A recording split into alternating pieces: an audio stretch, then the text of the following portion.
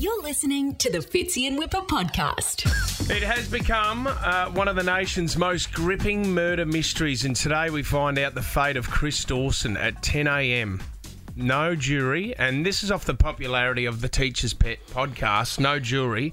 It comes solely down to one judge. Wow. It is unbelievable. One man who's been covering this the whole time, Channel 7 news reporter Chris Reason. Rezo, I can only imagine today what Lynette Dawson's family is going through and the sleepless night they would have had last night, Rezo.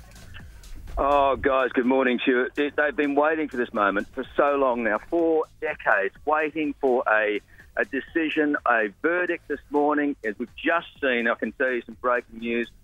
Chris Dawson has just walked in with his lawyer, Greg Walsh, a big media pack as they went into the Supreme Court here down in the centre of the city. Of course, it's the other side as well. Dawson waiting to hear that verdict and see what his fate will be. Will he be acquitted? Or will he be convicted? Reza, it's one of those things. We've heard the podcast, we've seen the special. Is there enough evidence to convince him whether he's guilty or not? What has been, or if any, is the new evidence that's been presented in court? Would you know? Well, it's been an extensive trial, guys. I mean, 10 weeks of evidence and legal argument over this, and then 7 weeks of deliberation for the judge. And they've gone through absolutely everything that was left. But you're right. I mean, there wasn't much new evidence at the end of the day. In fact, there was less evidence, obviously, than there was years ago, and that was one of the big problems with this case. We've got missing evidence, case files that have been thrown away by the police after scrapped investigations, and then, of course, deteriorating memories of the witnesses, everybody conflicting what they thought they saw, heard, and interpreted from all those years ago. It was a really difficult case for the prosecutors and the defence to have to navigate their way through this one. So that's what's going to be so interesting. I mean, you've got to remember, all of it is circumstantial. There is no body. There is no weapon. There are so few legitimate clues and convictionable pieces of evidence that can point towards an easy solution for the prosecutors here. It's not that it's never been done. We've seen it with Azaria Chamberlain. We've seen it with Kelly Lane. You know, you don't have to have a body to get a conviction, but it's so much harder for the prosecution to get it. So that is one of the big question marks over today. Well, it'd be a huge call, wouldn't it? Big one, though, Reason, is that, you know what, 2 daughters, and Lynette Dawson loved those 2 daughters. She's missing. She's gone. No one's heard from Lynette Dawson, so she's not with us anymore. Are the 2 daughters, do you know if they're going to attend today? They probably won't. We saw Chanel on Sunday visiting her dad up in the Sunshine Coast in Queensland. We got some pictures of that moment. Don't forget, she could possibly have been visiting knowing it's the last time she will see him as a free man. That if he goes in today and doesn't come out, that is it. I mean, he is old, 74, he's frail. Who knows what the sentence will be?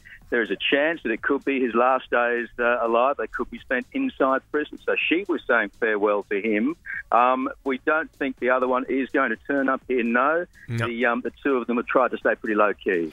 Rezo, we're in a situation like this, because of the influence of the public, and you don't have a jury, does it come down to one man? I mean, obviously they speak with the merry men, but is the magistrate the only one that will be making that call? Yep, absolutely. The Supreme Court Justice Ian Harrison has made this deliberately a one-judge trial because the podcast was so spectacularly successful. It's been downloaded some 63 million times, and so many people, as a result of that podcast, have got what you would call a prejudiced view. And it would have been so hard to find an unprejudiced jury. The judge said, nope, I'll hear this alone without the emotion. I'll hear it legally. Judges, of course, expert, decades in hearing things impartially and making their own call. So that's why it all comes down to what Justice Harrison will deliver today.